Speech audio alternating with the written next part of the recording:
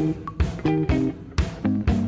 everyone. It's Rebecca. You're listening to Superwomen. Today's guest is Kat Lee, currently a partner at Maveron. Maveron is a very, very, very, very large venture capital fund. And why I thought it was interesting to talk to Kat is she has a fascinating story of how she went from working in tech to then switching lanes and working in finance. So I hope you enjoy this episode. I'm here with a partner at Maveron, Kat Lee, and I'm excited because she has a really interesting career path starting at companies like Facebook, head of culture at Pinterest, and now a partner at a VC firm. And we're going to get into some of the terms that I know are thrown around. So welcome. Thanks for being here. Thank you so much for having me. So I would love to talk first share a little bit about you, your background, what got you into the tech space. I started in Silicon Valley. I was born and raised in Santa Clara. Okay. So I kind of grew up with startups kind of happening all around me throughout high school and college. So it's just normal. It's just every day. Somewhat. Yeah. And my dad, I sort of kind of lucked into. My dad was a physicist turned engineer, and I followed in his footsteps. So I majored in computer science at Stanford, and I literally went into the company that he had worked at for 40 years, which was Lockheed Martin. Okay. I was on this rotation program, and I quickly realized that I was not personally passionate about the defense industry. So I think I spent my entire up until that moment, sort of doing what my parents wanted me to do. And I think that a lot of that is cultural. And then having this moment that didn't lead to my own happiness. So I did what most people do, applied for grad school to try to transition in my career. And I went to grad school at Michigan to get my MBA. I knew that I wanted to work on products that I used every day. That was just something that was really important to me. And so I ended up interning at Google. And luckily, I also got exposed to part of my internship was in India. And so that sort of opened my eyes to sort of this global environment, and even having the opportunity of living outside of California, because up until that point, I was pretty much in California most of my life. Saw at Google that there's just an incredible culture, incredibly talented people, but at the same time, the company felt really big. And somehow I just knew that I wanted to get back into a startup. Didn't really know how, but I heard from Sheryl Sandberg. You just heard from her. It was like, yeah, she spoke. Hey, Sheryl, she spoke to all the interns, and I happened to be interning in her group, the online sales and operations group. And I mean, at that point in time, like Sheryl was an icon to me, and she said that she joined Google because she saw that it was a rocket ship, and then someone convinced her that she should automatically join a rocket ship. And so I kept thinking, okay, what's the next rocket ship? So I looked around at my classroom and saw that everyone was using Facebook in 2007. I was also really addicted to the product. So Facebook, of course, was not hiring MBA interns or MBAs in general.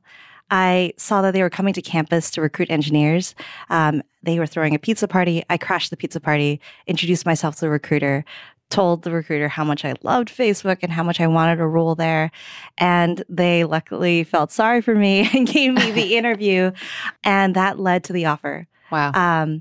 But things got even more interesting. My boss at the time wanted me to drop out of business school. This was your boss at Google? No, at Facebook. Okay. And I had to figure out a way. I mean, I wanted to join Facebook. I literally considered it. But then I also thought about the wrath of my parents of not finishing grad school. And culturally, I think that that's something that isn't, it wasn't something I was willing to consider.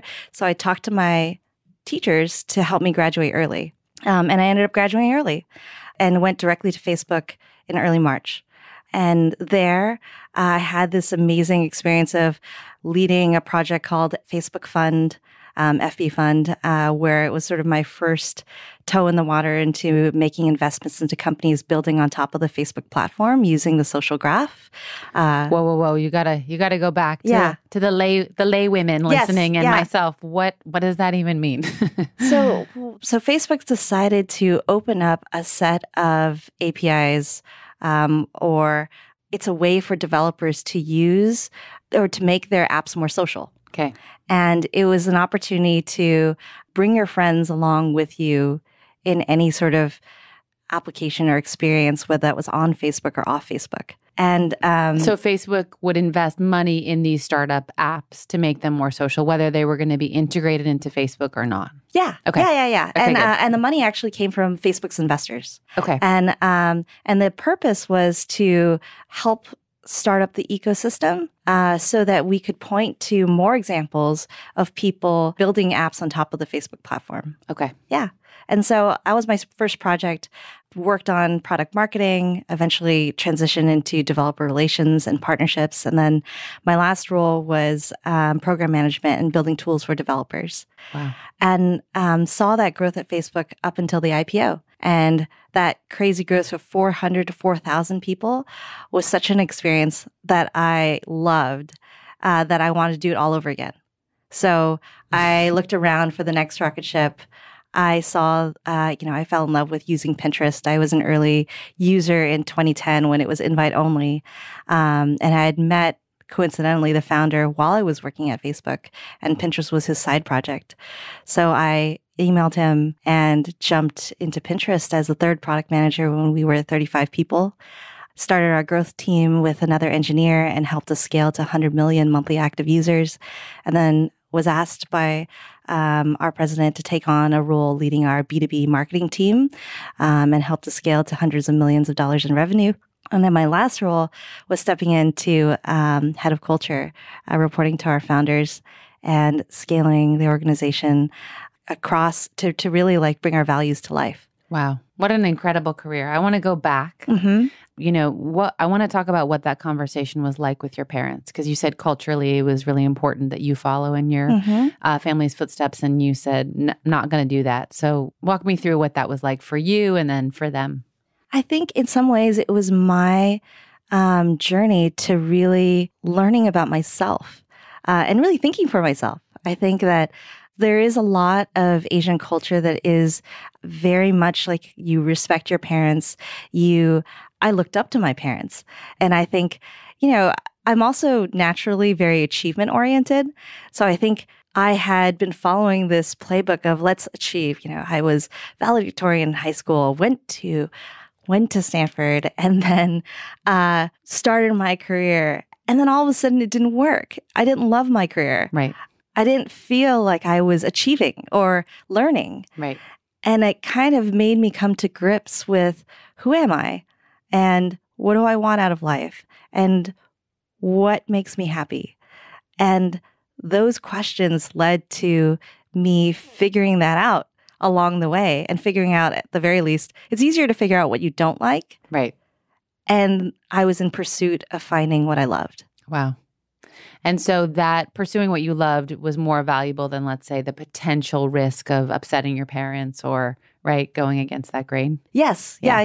I think my parents also came around. That's good. But they, even in that choice between Google and Facebook at that time, I think my parents, obviously, like my great-grandparents immigrated to the US, it's like you take that safer path. Right. Like my dad spent 40 years in one job. Yeah. And so when they were like, Google, they didn't even know what Facebook was. Right. They were like, why would you turn down this really great job for something that college students use? Right.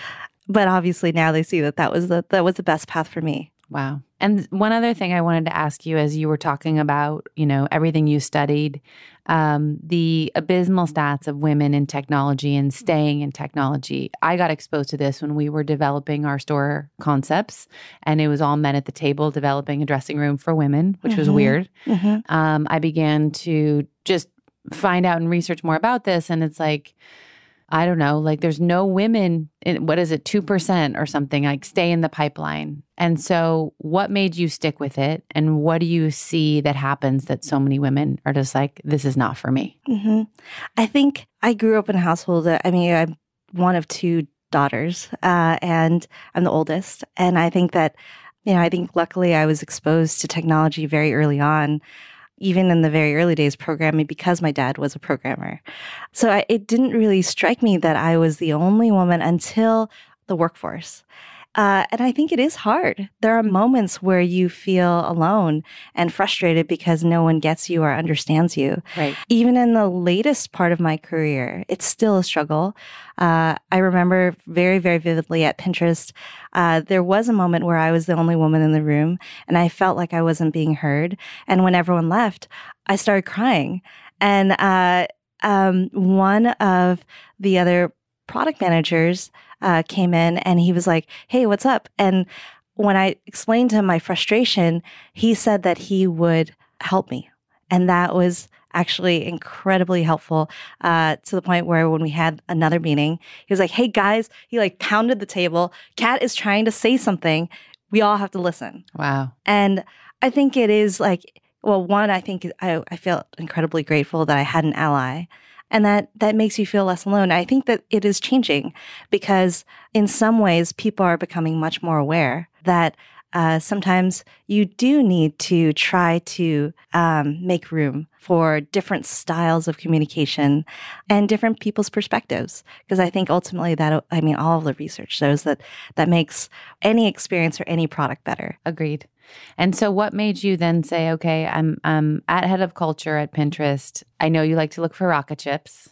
What made you pick something in the VC world as the next rocket ship? Because that's a very different path. Totally. I saw in my last year at Pinterest that stat that Fortune put out there that out of all the venture capital funding, only less than 3% goes to all female founders.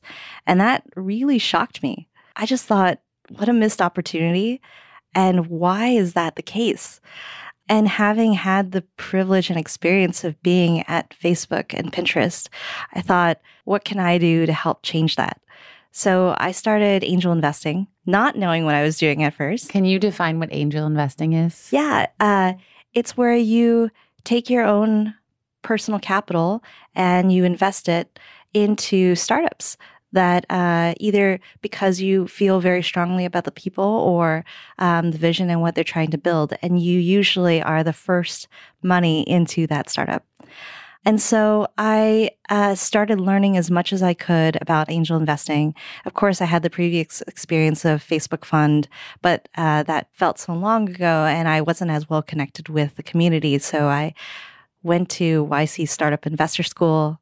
And YC is Y Combinator. It's one of the accelerators in the Valley.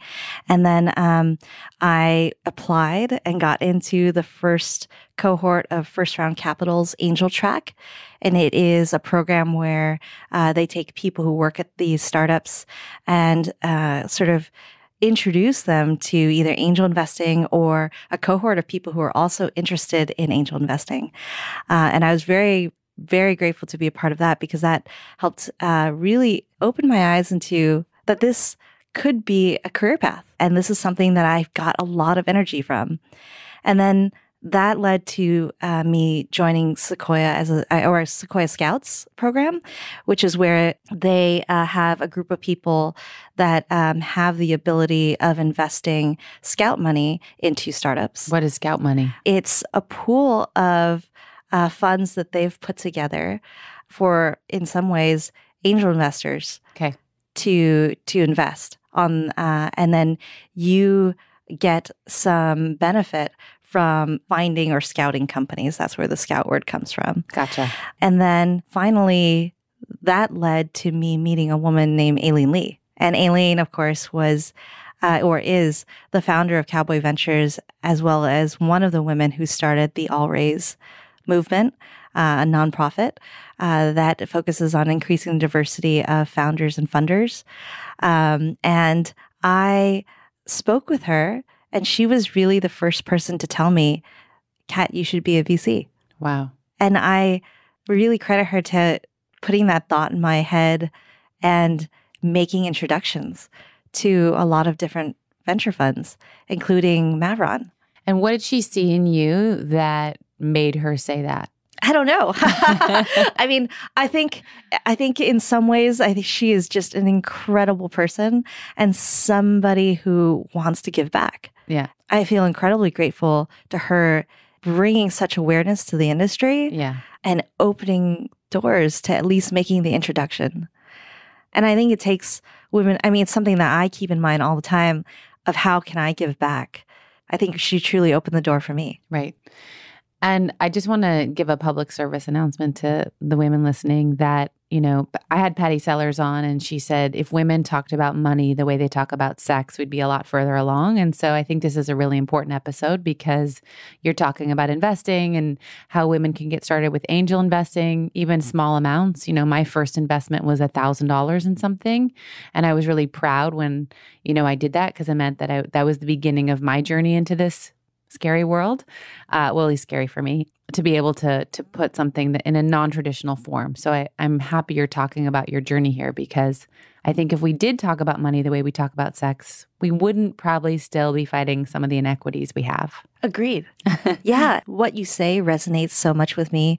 I've been trying to start a bunch of I started a Pin Angels group for Pinterest angel investors, and a lot of them are women. But I do think that even for myself personally, there's a lot of intimidation to approaching it because it's not something that we're used to talking about. Right. And it's a whole new language. Mm-hmm. Like I still don't understand a lot of the definitions that are thrown into a document. And I'm like, I guess I'm just going to sign here because I don't know what any of this means and I'll figure it out later. And that's not smart, first of all. But when you talk about there's angel investing, there's seed stage, is that where does Maveron come into the process of investing? Yeah. I mean, we come in at the earliest of stages. So primarily we do seed and we primarily do the Series A. Okay. But if you think about the progression, it's we also do seeds as well, opportunistically. So angel investing is the first check-in. They're typically individuals who are accredited investors. Then you have the seed funds and seed checks. And then you have the Series A, which is... What would be the difference between a seed and a Series A? Typically at the seed, you have the team, a little bit of the idea and some sort of prototype. And perhaps you've launched your product, but sometimes not. Okay. And then at the Series A, you've typically found product market fit and you're looking to scale. Gotcha. Okay.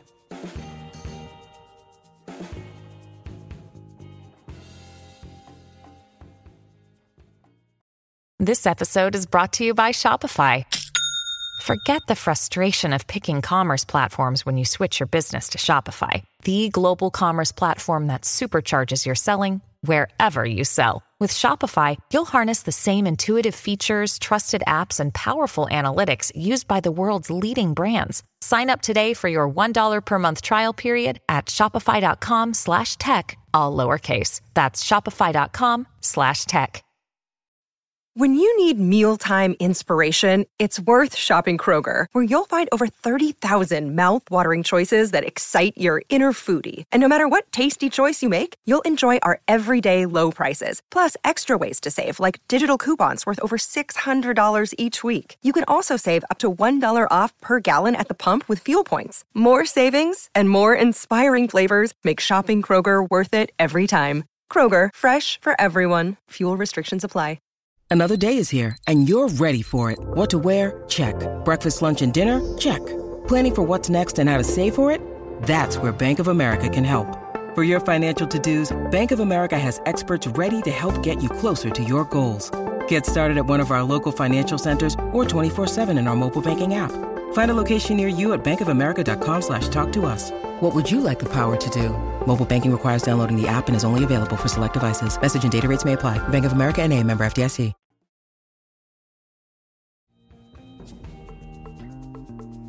So how do you know when something's a good investment or not? Do you have like a spidey sense, or is it a lot of research and vetting, or both? I think it depends on the stage, but this is something that I am learning and still learning. My partners always tell me that there's two questions that you have to answer. One, is this a good investment? And two, is this a Cat Lee investment? And I do think that given that there's a lot of science to investing, there's also a lot of art. And one of the reasons why I joined Maveron and why I love the way that we think about investing is we definitely use our core values as a firm to invest. And those values really resonate with me. And I think it seems, as we think about this set of entrepreneurs, and we're we'll focus only on consumer investing. So it's any company that's building for people like us, as opposed to businesses as the customer. So what kind of brands have you guys invested in? Allbirds, Everlane, Imperfect Produce, Modern Fertility. Oh, cool. Two Chairs, CoStar here in New York, Mass. Yeah. Wow. Yeah. I know a lot of those. Awesome. And so which are the ones that have been the Cat Lee investments? So there are two things that I'm starting out with thesis areas. And I do that mostly to give myself a little bit of a framework so that it's not completely reactive. One of my thesis areas is the underserved needs in a woman's life. It goes back to that ratio, and it goes back to where I think it's a huge opportunity. So what does that mean? I am looking at companies that speak to women at these different stages. So one of my seed investments is in a company called Bloom, Blume. They make self-care products for girls at puberty. And what resonated with me and the types of companies that we invest in are founders who truly understand their end customer.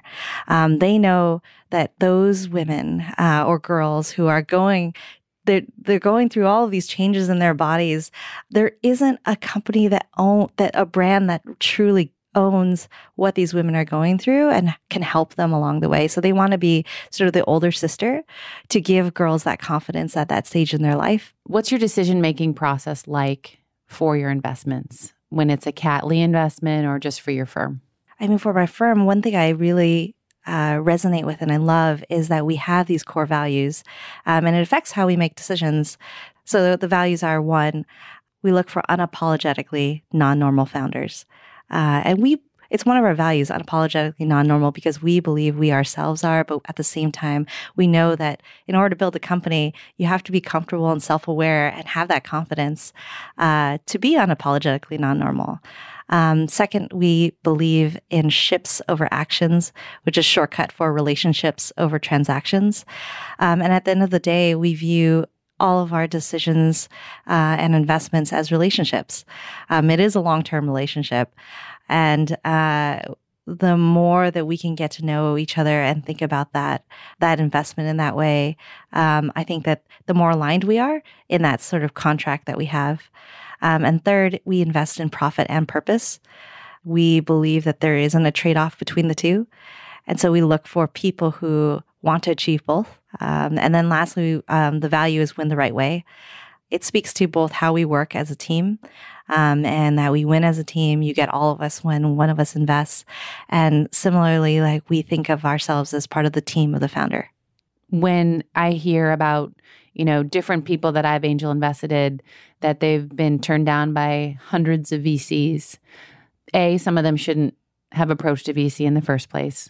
And B, what do you tell those people that are like, oh my gosh, I just want to give up? And how do I secure this money? Or what could I do to overcome this challenge? I think it's hard to give very general advice. That's very much always on a case-by-case basis. But if I were to give general advice to that, I would say that a lot of times it is a mindset shift. And I've even had to go through this mindset shift to go from person who works at a startup where everything can work. And of course, we're going to make it work, to transitioning to thinking like an investor, where you have to dream with the entrepreneur and think about how it works. But also our jobs are to think through what are the different areas of risk and how do I get comfortable around those risks or mitigate those risks. And I think potentially doing that as an entrepreneur and trying to put yourself into the mindset of an investor and what could happen in terms, or what are the risk areas, could potentially prepare yourself for the conversation so that you could have that transparent dialogue with an investor. Hi guys, I hate to interrupt this episode, but I have to do an ad, and it's for myself. I love doing this podcast. I love interviewing these women. So what I'm asking you to do is support me. If you are in the market for a beautiful bag or some wonderful apparel or shoes, buy Rebecca Minkoff. And if you need to buy a gift for someone, think of me. It always helps. It keeps the business going. And I would love to see you wearing your beautiful Rebecca Minkoff products, you can hashtag BuyRM, and thank you for the support.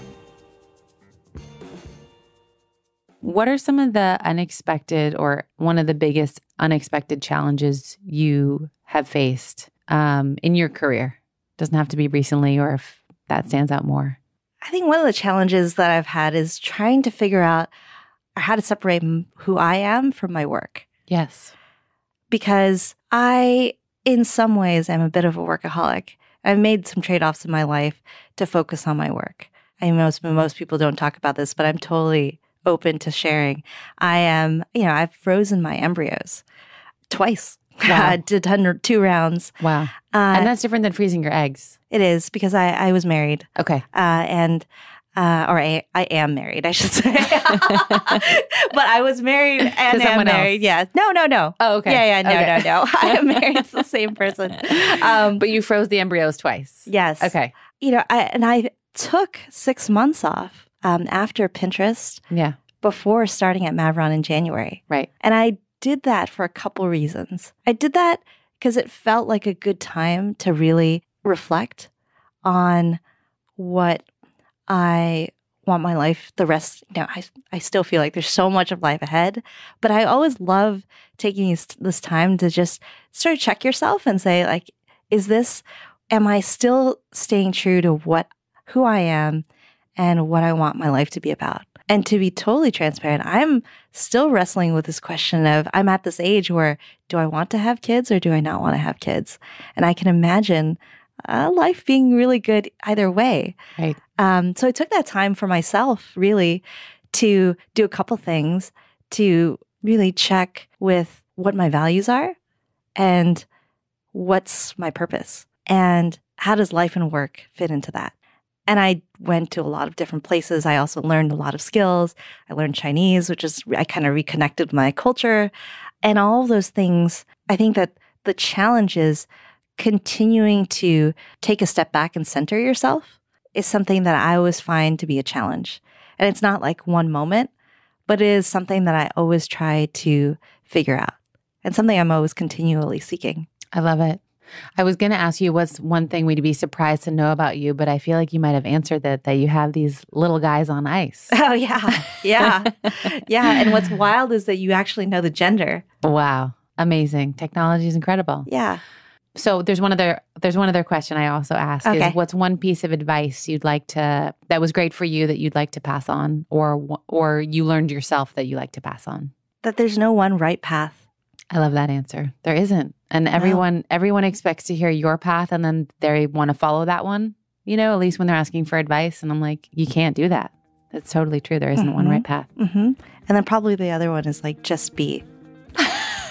That's sort of that's what I loved about it was so provocative.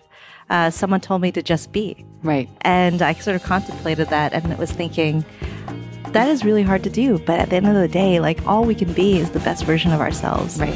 And how do you figure that out? Well, thank you so much for being here and sharing your story. Thank you. Thank you so much for having me. That was Kat Lee. I hope you enjoyed this episode. To hear about what she's up to, you can go to Mavron.com.